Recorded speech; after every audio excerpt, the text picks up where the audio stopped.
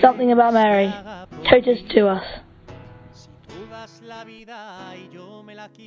Hi, my name's Leanne, I'm 20 and I'm from Leeds, and I think it's so important to ask for Our Lady's intercession when praying, because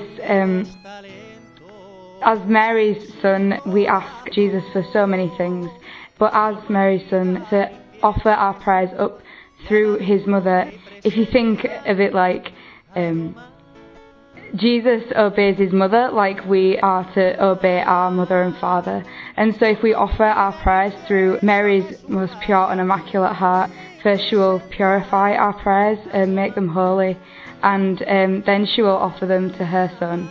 And as her son obeying his mother, Jesus is really going to listen to those prayers when given through Mary's Immaculate Heart. And I think it's just so important to know the importance of the twin hearts, the Immaculate Heart and the Sacred Hearts, and how beautiful they can be when used together, to know Jesus' Sacred Heart and to use Mary's Immaculate Heart for our prayers.